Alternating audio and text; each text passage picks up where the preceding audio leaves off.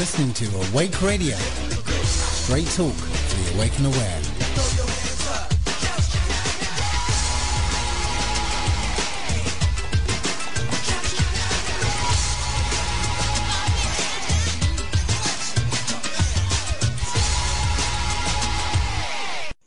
Welcome to Reality Bites Radio on the 17th of July 2014. Tonight we have our regular monthly guest, Mr. Alan Watt from Canada. Well, he's from Scotland, but he's based in Canada. And the last time Alan was on, we had some people in the chat box asking about Freemasonry, and that's going to be our subject for the first hour tonight. You there, Alan? Yes, I am, yep. Loud and clear. Okay, basically, I suppose, we need to start at the very beginning of where Freemasonry started from, its origins, the people involved in it, and basically its history up to the present day, and its influence on decisions made by whoever may make decisions these days. So, I mentioned in the email I sent you that I tried to plough my way through Morals and Dogma. I've actually tried to do it twice, and I got about halfway through both times and kind of gave up. I shouldn't have, but it wasn't my book and I had to hand it back to somebody, so that's why I ended up not reading it. But I distinctly remember getting part of the way into it, and then, all sounds all very, very fluffy and nice, and they're all out to help everybody, and then I can't remember if it's the 6th or 7th degree or something. They turn around and basically, Mr. Pike turns around and says, basically we've lied to you up to now, and this is what it's really about. So, is Mr. Pike the originator, or does it go way, way before that? Oh, it was way before that, and he was a Grand Master of what they call the Scottish Rite of Freemasonry for the US. But the Scottish Rite wasn't developed in Scotland. The one they teach in the US came from the Grand Lodge in France, and they were given their charter from France. So they were a kind of revolutionary type, and everything else is run from the Grand Lodge in England, basically the York Rite, But the one in the States definitely is a revolutionary type flavour. But in the recent century or so, they've adopted a lot of other degrees from the other lodges, including the Royal Archmasonry and so on, that came from Scotland. So they're combining together as they're meant to do eventually. What they do is a dialectic. You create, say, a Grand Lodge in England, for instance, and then at those days, back in the 1700s, they were still fighting Catholicism, basically. And there were many factions joined Masonry in those days. The disaffected and all the rest of it. And even before they called it Masonry as such and established it in 1717, you go back further and you find the Rosicrucians in France were agitating for revolution, then in the monarchy, this kind of utopia they'd bring in, this brotherly love stuff, international. It's still being followed today, by the way, but you'll find a lot of it really seems to come from France in its earlier days under different names and so on, and then developed into Freemasonic institutions. But today they're all working together with a common goal. Basically, they're all working today towards the end of sovereignty for nations and creating a global system. They do believe, like Plato did in his book The Republic, that there should be enlightened masters who rule the world. They're always referring to the Fisher King, like Solomon's Temple and Solomon himself, who would select the successors for the guys at the top to keep running the world rather than leave it to politicians and the usual psychopaths. But again, underneath it all, don't forget there's an awful lot of psychopaths going to Freemasonry because they all know that's how you get ahead, even in politics. So you go way, way back in ancient times, and empires. Rome had different orders too. They had the equestrian order for the knighted cavalry they had there, and they had the collegia, for instance, another bunch for all the legionnaires and their centurions, who were all sworn to defend each other and help each other in times of trouble, etc. There were brothers, And then as you go down through the ages, you end up with the Templars. And even in Britain, you had the early Druids and the Chaldees and so on like that. There were brotherhoods as well. Modern Masonry is starting to debunk a lot of the myth that was a continuous process all down through the ages from Solomon to the present. That was very popular in the 1700s to get recruits into it. But today they're dispelling those myths. And basically, Masonry, as it came to be known, really was formulated and standardized to an extent in the 1700s. Yeah. Okay, so if we move into the modern era from the 1700s onwards, if you like, how did these secret societies, for want of a better word, establish themselves within not just the establishment, but in the wider kind of political systems across the globe, I suppose? Yeah. Well, you'll find if you go back actually to the 1600s, and especially in Germany, where so much was happening at that time, and Holland as well. You had the beginnings of the Protestant religion coming out there, and even before that came out, there were many factions competing as an alternative to the Catholic Church, which was very powerful. And it's hence the need for secrecy, of course, naturally, because back then you could be burned as a heretic if you were caught trying to get subterfuge going to bring down the Catholic Church. So you had different factions fighting that too, on both sides, by the way. And you find that disaffected groups, as I say, who and minority groups had got together and came up with the idea of a religion. Everyone at that time was religiously minded, remember. They weren't into a scientific age as we know it today. And so they had to get a substitute religion, or the one that they all knew, which was Christianity, and alter it a little bit to take the power away from Rome and to do subterfuge and so on. And so Holland was a big base for it, and then into Germany, and you find that there, with their different lodges, they started to go into more revolutionary work. And they had big ongoing battles for a long time with the various authorities to try to destabilize the system at that time and bring in a new system which they themselves would rule. England was very famous for it, in fact, because England, in Freemasonry, you must take an oath today, in modern times, to defend and stand up for the nation that you live in, regardless of its policies. But it was different in the 1700s, in the 1600s.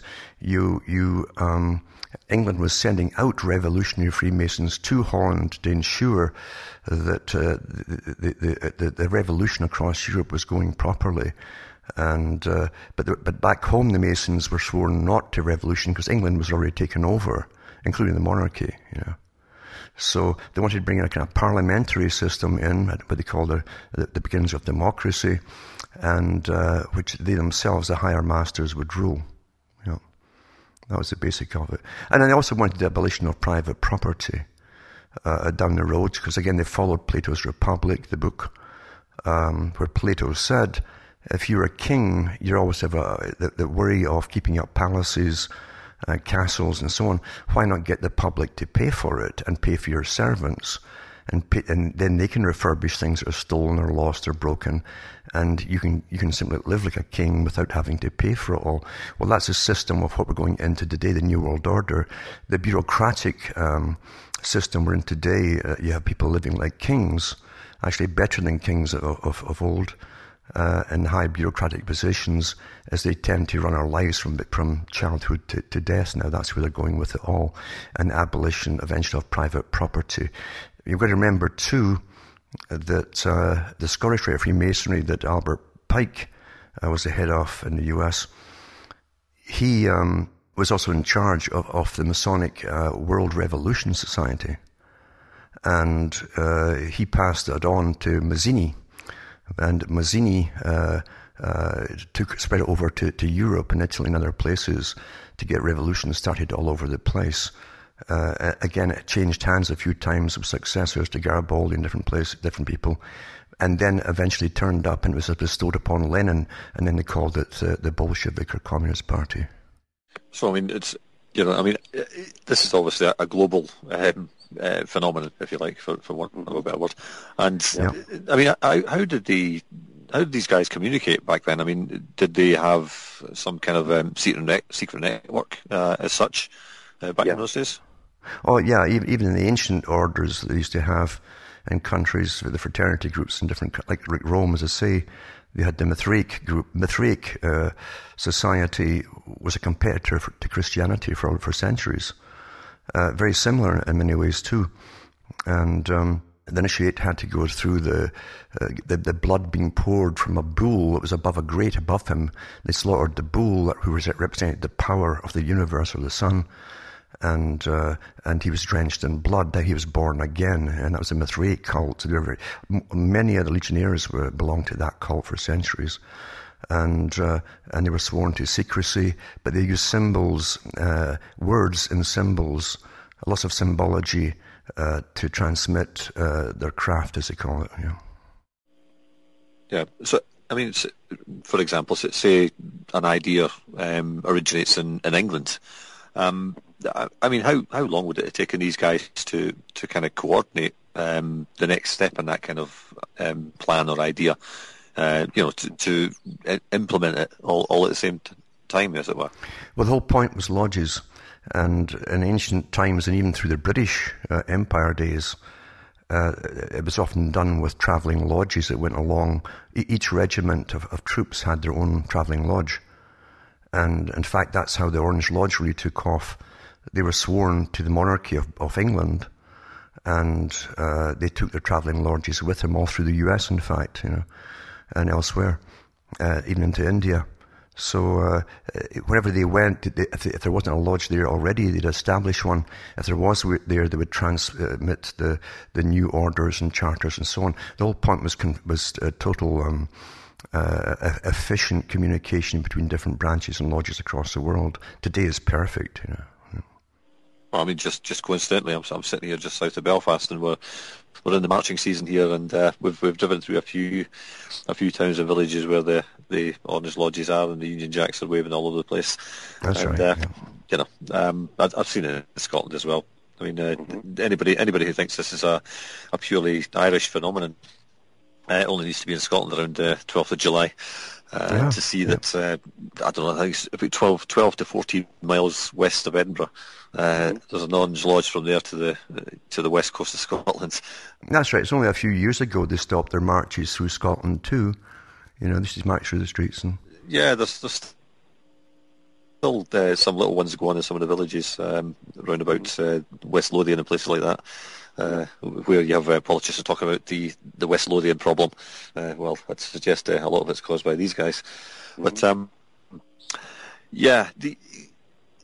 it's I don't know if many of our listeners know that I lived in the south of Ireland for many years, and the second largest Masonic lodge in the world is 100 metres from the Irish Parliament, and I've heard it from many people, including official journalists and stuff, that there is a passageway below that, which goes under the street that connects it to the Parliament building. I don't know if you've heard anything about that, but it is officially the second largest lodge in the world. So, I mean, anybody who thinks that Ireland was ever given independence, only has to look at that building. I can't remember the exact words of the placard on the door, but it's really quite sinister when you look at it and understand what the words mean. But you've mentioned many times before, I think it was Albert Pike that said it, that we never speak so plainly as when we speak in public. Is that a paraphrase, or is that his exact words? I can't remember. That's his exact words pretty well. He isn't just about what they say, it's what they do with their hands and so on in public as well. And you can go into, say, if there's a branch meeting on, or even the Masonic Hall itself, and a stranger comes in with his wife for the meal, some party meal that's going on there, a dance or something. If you watch the guys who are at the door especially, a stranger will come in and then he'll watch, and then he'll go up and he'll introduce himself to the guy there in a Masonic fashion. And there's different little gestures, and even with their hands, even pulling their pants to an extent too, things like that. It's quite funny to watch them as they pass and communicate to each other. Yeah. But they'll say it quite openly. The people won't catch on to what they're actually saying. You see, you'll think they're saying one thing, but they're actually saying another. Yeah. Yeah, I mean, there's a lot talked about the handshakes and the ceremonies and rolling up the trouser legs and all that kind of stuff. I don't know how much of that's true or false or whatever, but it's certainly put out there as something to watch out for, or something that's done behind closed doors and all the rest of it. Talking about gestures, I mean, I see politicians all the time, and I think I watched that speech that's going around now by Christine Lagarde about the number 7 and all that. I don't know how much of that is put out just to have a laugh at us all, really. But this hand gesture with the hand is horizontal with the 4 fingers closed and the thumb sticking straight up. I've seen every politician use this hand signal, and I mean, I don't know. You've studied symbology and all this kind of stuff. I mean, is that a specific gesture? It's a gesture too. Even the V sign's a gesture, like Winston Churchill used, and so on. But in fact, even with then vogue with the youth today, with the pop culture, rock culture is the devil's horn as well. That's also comes from the old societies. In fact, you'll see that gesture used by paintings of monks in the Middle Ages, using that gesture. Does it have any specific meaning, or is it just a it does. Sign? It also tells the kind of lodge they're on, because there's a little secret to do with the left-hand path and the right-hand path, because Masonry uses a dialectic process to get things done. To get something changed, one group will come out and oppose, the standing traditional group, whatever happens to be your system. But it's not good enough. You need 2 opposing systems. If that initial system won't fight back, no change is going to happen. They don't get anywhere. They need conflict, so you must get debate started by having 2 opposing groups, you see. And then you get your resolutions that they come to. They always come to an agreements where they'll lose some ground on either side, but they're really going forward into a definite plan by the ones who organize it. And that's called the dialectic. Today we call it the Hegelian dialectic. So it's thesis, antithesis, and then they come to synthesis, which is the goal they want to arrive to in the first place. So the left-hand path and right-hand path sometimes are sworn, even in the same lodge. Two masters were brought together and be sworn to, in public, oppose each other to come to get to the particular agenda that they want to get to, the change that they want. It's always for progressive change, they call it. Yeah. And so you'll see them often putting up the right hand and doing the sign, or the left hand. That tells you their role in that particular thing. But the person will have no animosity towards what you see as their opponent, because they're both brothers. Yeah, I mean, it's a sign that anybody watching any major political figure or leader, or the head of the IMF or whoever it may be, they all use this sign. It's very easy to spot it, because it's not a natural gesture. It's not something that you would do naturally. So it's obviously well practiced and deliberate. Well, you'll see the 5 points of Masonry. You'll see them all when they meet, but especially leaders of state and so on, when they meet publicly. You'll see them. They come up to shake hands, right? And they come to shake hands, and they're all smiles and so on. And then one hand will stay on the guy's right hand, and then your left hand goes up to the elbow, so they both clutch the elbow. And then if you watch them, they step in with the right foot. If it's foot to foot, then knee to knee, and then it's chest to chest or heart to heart, and the hand goes round the back, and that's your 5 points of Masonry. You see that they all do that. It doesn't matter what country. Even during the Cold War, you would see it with the Soviet leaders doing it to each other and the Western politicians. Yeah, I've had a few of my colleagues talk about Putin and wonder if he's on the side of the good guys, if he's helping us out and all the rest of it. But I mean, it's got to be obvious that none of these guys are on the good side. That's correct. And as you say, and to use their own terminology, they're all in it together. I mean, in terms of the recruiting process nowadays. I mean, how is that implemented? I mean, previously, as I understand it, it was kind of based upon the masons, the builders, the tradesmen and stuff, getting into this kind of private club, and it goes on from there. I mean, obviously, it's a lot more sophisticated nowadays.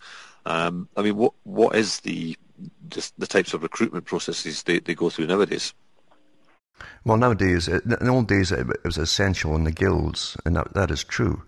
It was a craft, in other words. and like any tradecraft. And if you were a carpenter or a stonemason, you didn't want any interloper coming in saying that he was. He knew a little bit, but not enough, and con you. So they'd have passwords for every level from entered apprentice all the way up to the master stonemason.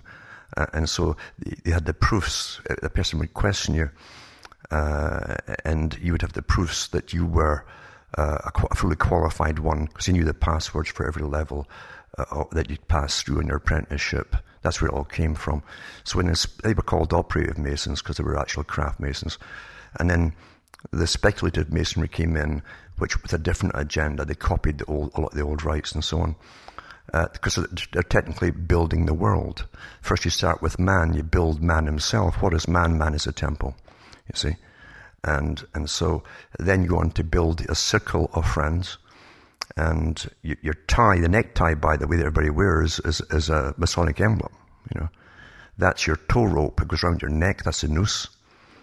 And the idea of being in the lodge, that gave you your circle of influence, your capabilities within a specified circumference, just like the dividers when you use the compass. That was your sphere of influence, what you could do and influence everybody in your life towards the great work, you know. So today you find that from the 1950s especially, there was a monthly magazine came out in America and elsewhere in the world. It was called the Scottish Freemasonic Journal. It was a Scottish rite. And they actually, the name of that magazine by them, with their name on it, was the New Age. They said we are bringing in a new age, and the new age for the Aquarian age was to bring in this perfect utopia, the abolition of private property, everything run by the state, basically properly, as they said, by the intelligentsia or hidden masters, you know, etc., things like that. And they said they would change the youth through revolution, cultural revolution. They would destroy the old religions by bringing in the new, which is really a combination of them all, including a lot of Hinduism. And then they brought in eventually Wiccanism. With the young people today, the old-fashioned stuffy suit idea of Freemasonry doesn't work so well.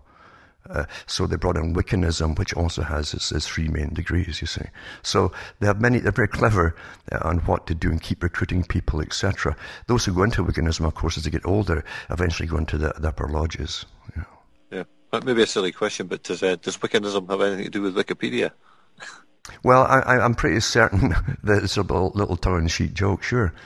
Because you understand, what is Wikipedia? It gives you what's called the word, right? You're looking up a word or whatever you're looking up, and that's the old search. It's the lost word you're looking for, and so you want to know what this means. You look up Wikipedia. So it's a Masonic thing, yeah. Mm. Sorry, I just had a chicken on the table here. It's just gone off now. It's a dog's chasing it. Never mind. Anyway, yeah, somebody asked in the chat box here. They were talking about the degrees, and I've heard you many times talk about and somebody's mentioned it here, the squaring of the head when you graduate. Obviously, that's got something to do with it as well. Yeah, that represents the builder's hod. If you see the builder going up with his bricks, that's what he puts his hod in. But the good strong masons of old used to have it on their head, and you put your bricks in it and you climb the ladder. And so it means you're squared. You're being squared. The natural stone is a rolling stone, right? A round stone. And so you're really natural. So what they're doing is making you artificial. They're in a way being blinded. If you talk to masons that are 33 degrees and above, by the way, and who come out of it, they'll tell you that it takes a long time to start seeing the world in depth, whereas before they saw it in a kind of tunnel vision because it was shaped by Freemasonry. Yeah. If you notice too, on top of your little hats, you have the little hanging tassel. That's a limp penis, by the way, if you don't know what that means. And so, to an extent, you've been kind of neutered. This is another tongue-in-cheek joke on high masonry. Yeah. You've been created to serve their system. In other words, you've been dumbed down enough to serve their system with all of its taxations and cons and all the rest of it. Yeah. Yeah. It's almost, I suppose, like when they put it on your head, you put a round peg in it. Yeah. A square hole. I don't know, but somebody's. What does it mean when? Hello, hope we lost that. Hello, yeah, you're cutting out. Oh, yeah, sorry.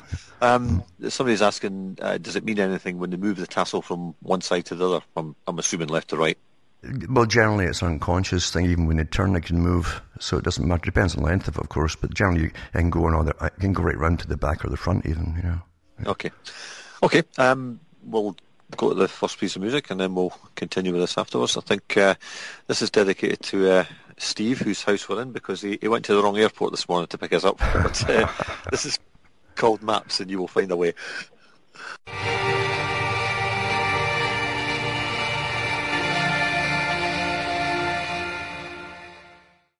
Welcome back to Reality Bites Radio.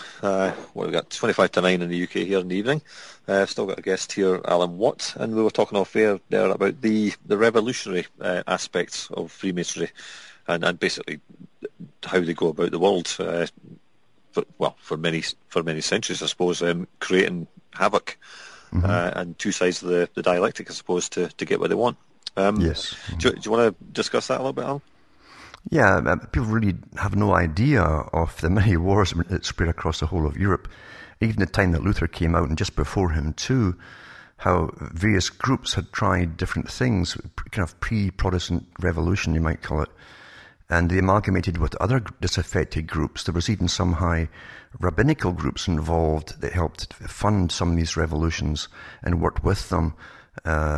So different sects or different people within sects would often come together to form a kind of coalition brotherhood.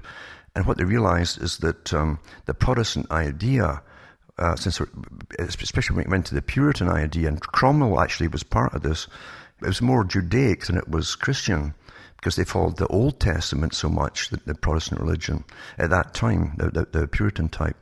Because people always want laws and rules of life, and you find them all more hammered out in the Old Testament than in the New, you might say. And so those who are more fanatical gravitate towards the law side of things. And the early Protestants were actually called Judaic by the Catholic. And there was two or three people or high rabbis in Amsterdam who tried to get, against the wishes of their own congregations and followers, they tried to get groups going, a kind of brotherhood, if you like, of revolutionary ideas, and they were all for this idea of England becoming a Puritan under Cromwell. So there was an awful lot of different factions, as I say, involved in this. There was also precursors of the Protestants, you had the Bogomils, the Cathars, etc., from southern France, who had their own societies. Many people say they go all the way back to the Templars, but nobody really knows. But these guys definitely had a brotherhood on the go, the Cathars and the Bogomils.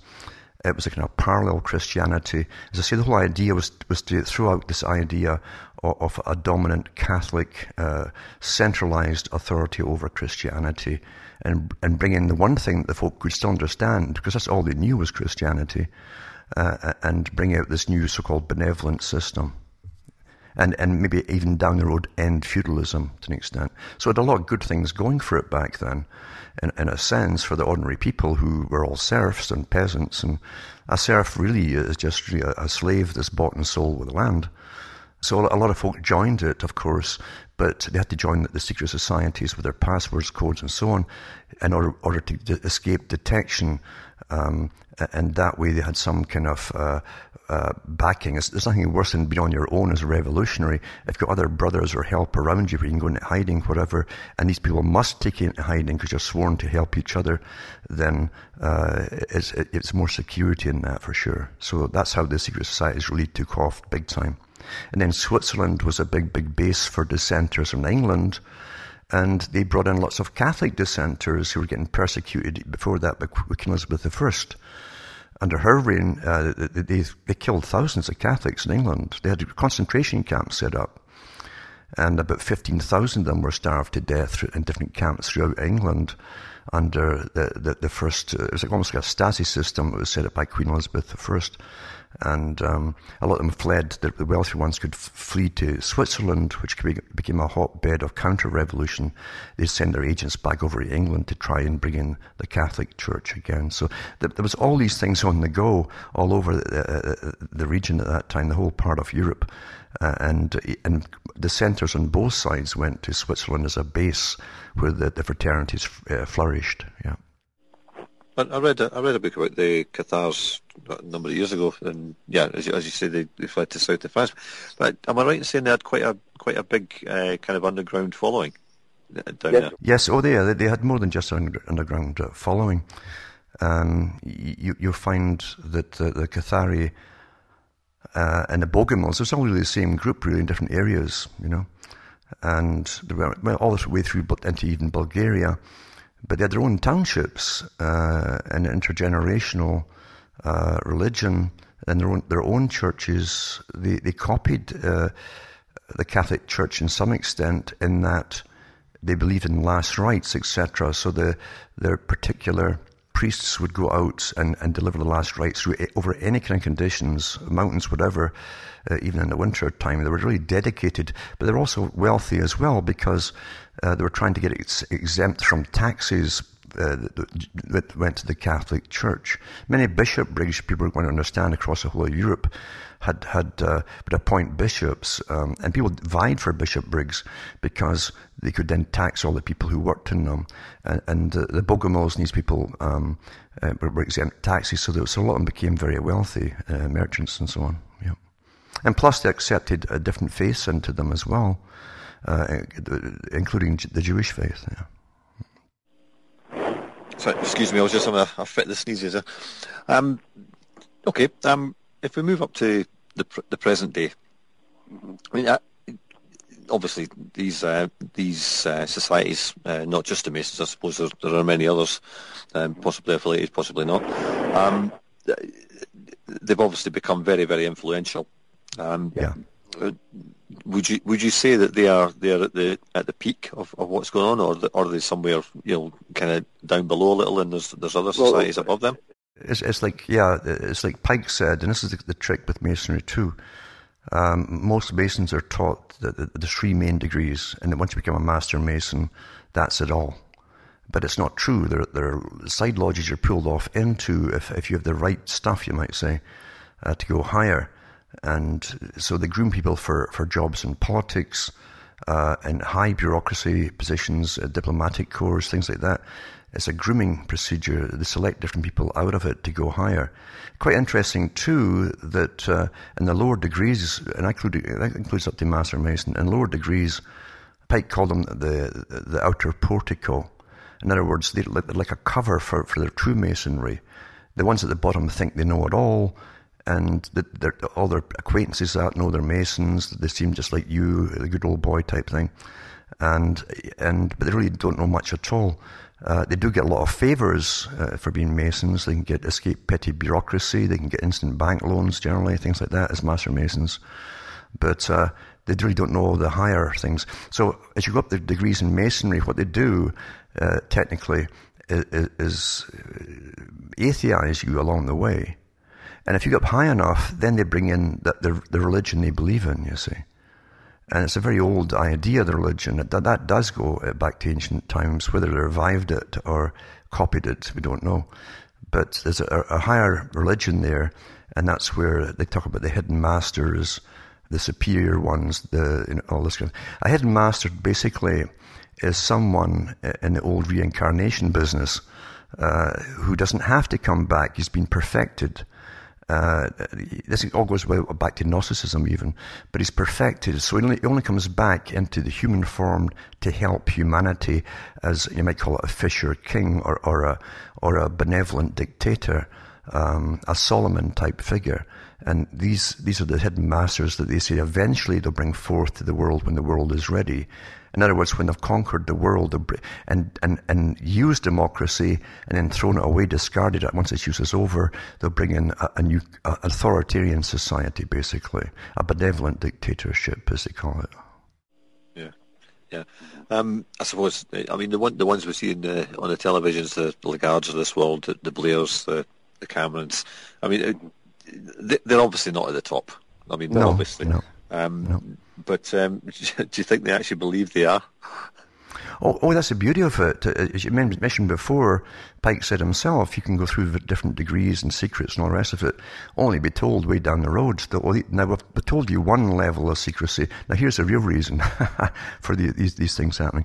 And that goes all the way up to the top. You keep getting told, not necessarily that the ones were false, but they're low meanings. Here's a higher meaning, and then there's a higher meaning after that, and so on. That's what. As they're testing you, because once you get near the top, you start to clue into where it's going, and where it's going for a lot of people wouldn't be very nice. Appointing this new system over the world of expert management, you might say, and tossing complete democracy and rights out the window on the way. Yeah. So I mean, obviously there's a kind of filtration system, if you like, and the higher you go, the more they may ask you to do, or the more you actually do willingly. Exactly. They're bringing the confidence. The one thing you're taught in Masonry is to instantly obey a command by a superior. Any morality you have over what they ask you to do must be put to the side altogether and not enter into your action. You must do it immediately. So it's instant obedience, and do not ask questions. Now, you watch any politician, and how they get up the ladder, I mean, they keep their ears open as they start and they go up the ladder, but they know what questions not to ask. That's how you get ahead in life. Same with the police force or anything like that. You don't ask your superiors for answers. Obey, and then you're a good Mason. Basically, that's it. Okay. A couple of questions in the chat box here. Knights of Malta, are they Masons? Yeah. Mm-hmm. Well, they are, yeah. Well, yeah, they go all the way back. Even when you go back into the Catholics. Remember, too, there were orders before we heard the term Masonry. There were orders of, like Knights of the Garters, an order, for instance. There was also the Catholic Church that had orders of monks. And they had the orders of the Knights of Jerusalem, that were sent over there initially, the warrior-type monks, and the Templars. They were sent over to protect travelers going to the Middle East, when at that time the Catholic Church had a seat in the Middle East, in Jerusalem once again. And that lasted for quite some time after the Crusades. But so those orders still exist. They were warrior monks. And the Templars eventually fell out of favor gradually because the other troops that were over there from all of Europe noticed that when it came to 2 or 3 major battles, storming castles held by the Islamics, that the Templars were delaying this breaking through the walls, and they seemed to be almost working for the Muslims. And of course, they found out later that the Templars brought everybody in, and from modern Masonry does too. It doesn't matter what religion or ethnic group or wherever you come from. They will take in someone who swears to be a brother and takes all the oaths. And they had done that. The Templars had done that, in fact, yeah. Well, I mean, like you just said there about instantly obeying orders. I mean, it's almost a military kind of thing anyway. Don't ask questions, forget your morality. If you want, we're going to shoot that guy over there, go shoot him, and that's it. No questions asked. Yeah, no questions asked, and the key to success, as I say, is not even when you're really dying to know, don't ask why.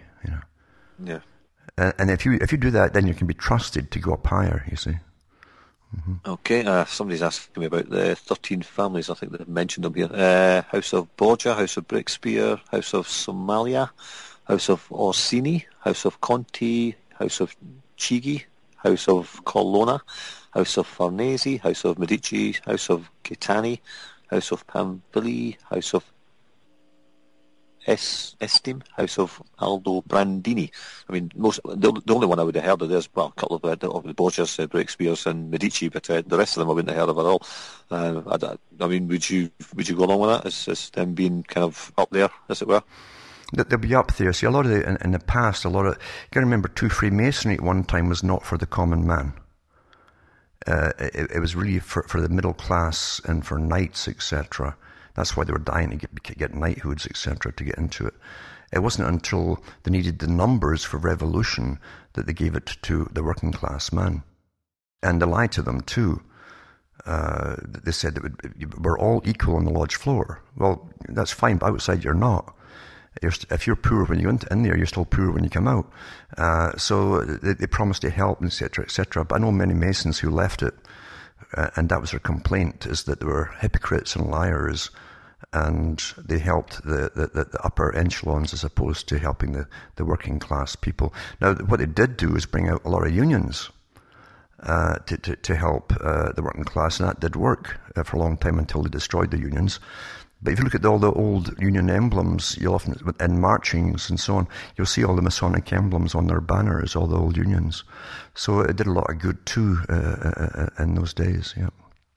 Yes, somebody mentioned earlier the emblem of Donegal is a Masonic emblem as well, and of course that's the only county north of the. If you draw a straight line across from Belfast, I suppose it's kind of north of there. Which, it's the only northern county that's actually in the south, as it were. But in terms of today, how can I put it? Do you think that the whole thing about Freemasons will come to a point where it's no longer necessary, and that the people way above that will just say, okay, we've achieved what we've achieved, and we no longer need these people. As you say, they lie to them anyway, and they think of them as just there to be used as such. Do you think that day will ever come where another society comes to the forefront, as it were? The Freemasons are put forward, and everybody seems to think that that's the be all and end all, and that's who's running things. But I think it's fairly obvious that they're not. I would never have heard of them. Yes. So, well, eventually, it is possible it might not need them. The ones at the top, the real society at the top, I'd say, that does have the real histories of it all. And knows its whole history and archives. Those guys will keep going, I'm sure, because they must always be a band at the top of what they call wild men, meaning their brains haven't been tampered with by massive indoctrination as we all get. They run the Starship Earth, you might say, and so they must remain wild and have their capabilities for decisive action. But all the helpers down below them, it's possible in the future, as things become more electronic, even voting and so on, they won't need them. If you went to Canada to vote, you'll find it's mainly women. It's mainly the women who are behind the ballots and so on, and they all have their Eastern Star badges on. So they count all the votes. So the Masonic guys all count the votes, regardless of where it is across the British Empire. Things like that. So right now they're awfully handy. Same in the police force. The police really today is a standing army. That's what they are. They're a military force. And it's got worse since 9/11, of course, and the excuse of terrorism to build up this military force for the great change which is to come. And the great change is where they eventually, since they've had a great time using democracy and getting us all to go along with it and work for it and strive for it, now they'll toss out the window, because you can't have that in a terroristic age where authority must act quick and decisive without the public complaints, etc. They're bringing the authoritarian age. So you still need the police forces and the people in the army, but definitely in the police forces to go along with any order they're given. Yeah. And plus, it's a great insurance thing, because the cops always rig their books together to make sure they all have the same story when something happens. And so it really is a great insurance, knowing your brother policeman is going to stand up for you and lie if necessary. Yeah. You mentioned the ladies behind the counter counting the votes, and of course it's often been said that it doesn't matter who you vote for, it matters who counts the votes. Yeah, that's what Stalin said. Yeah. Yeah, there you have it. Somebody's asking, do they really worship? I think it's Saturn. Sorry, I thought it said Satan. And kill babies, I suppose, is a basic way of putting it. Paedophilia, etc. Is that the thing, or is that something different altogether? There's a curious thing. I understand a lot of Masonry is taken from Talmudism and Kabbalah. It was a Jewish thing. They took a lot from that. The Kabbalah is esoteric Judaism, a kind of mystic Judaism, Not all Jews are into it, but lots of them are too.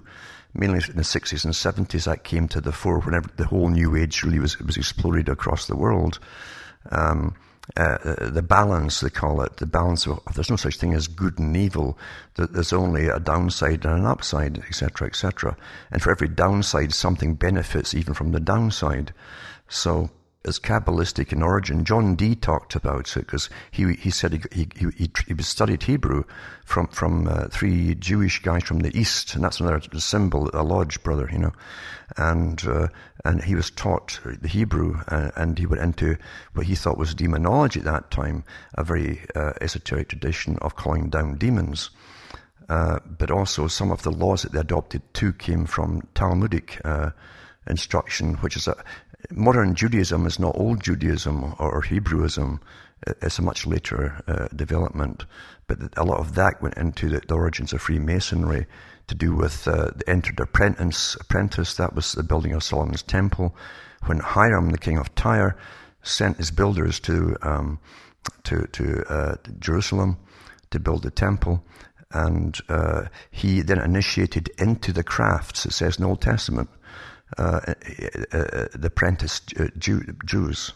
And that's why today the nickname for an entered apprentice is a Jewish apprentice in Masonic lodges. So that's one of the claims they used to make as to how old it was, but regardless, you'll see little hints of it in ancient times to the present. So the building of Solomon's Temple required secrecy to learn the craft of building, and so on. But the higher speculative Mason of today it believes in building yourself. You are the temple. To an extent, you are Solomon. Solomon is three sons, and Sol, Om, and On, in three different languages. Son, the triple son, your Hermes, Trismegistus, 3 times great. So that's the whole idea behind it. You're building yourself, you're perfecting yourself. In the alchemic age, and the outer portico of alchemy, everyone knows what they were into. They were turning base metals into gold. That meant the base metal was a rough, unhewn rock, which was you, the peasant sort of thing. And by the magic of chemical transformation, they would turn you into gold. They would perfect man himself. That was the whole secret behind alchemy. Yeah. So, who just to finish off, I mean, who in your opinion today, I mean, apart from Michael of Kent, would you say is at the forefront of the modern Freemasonic movement? They all work together.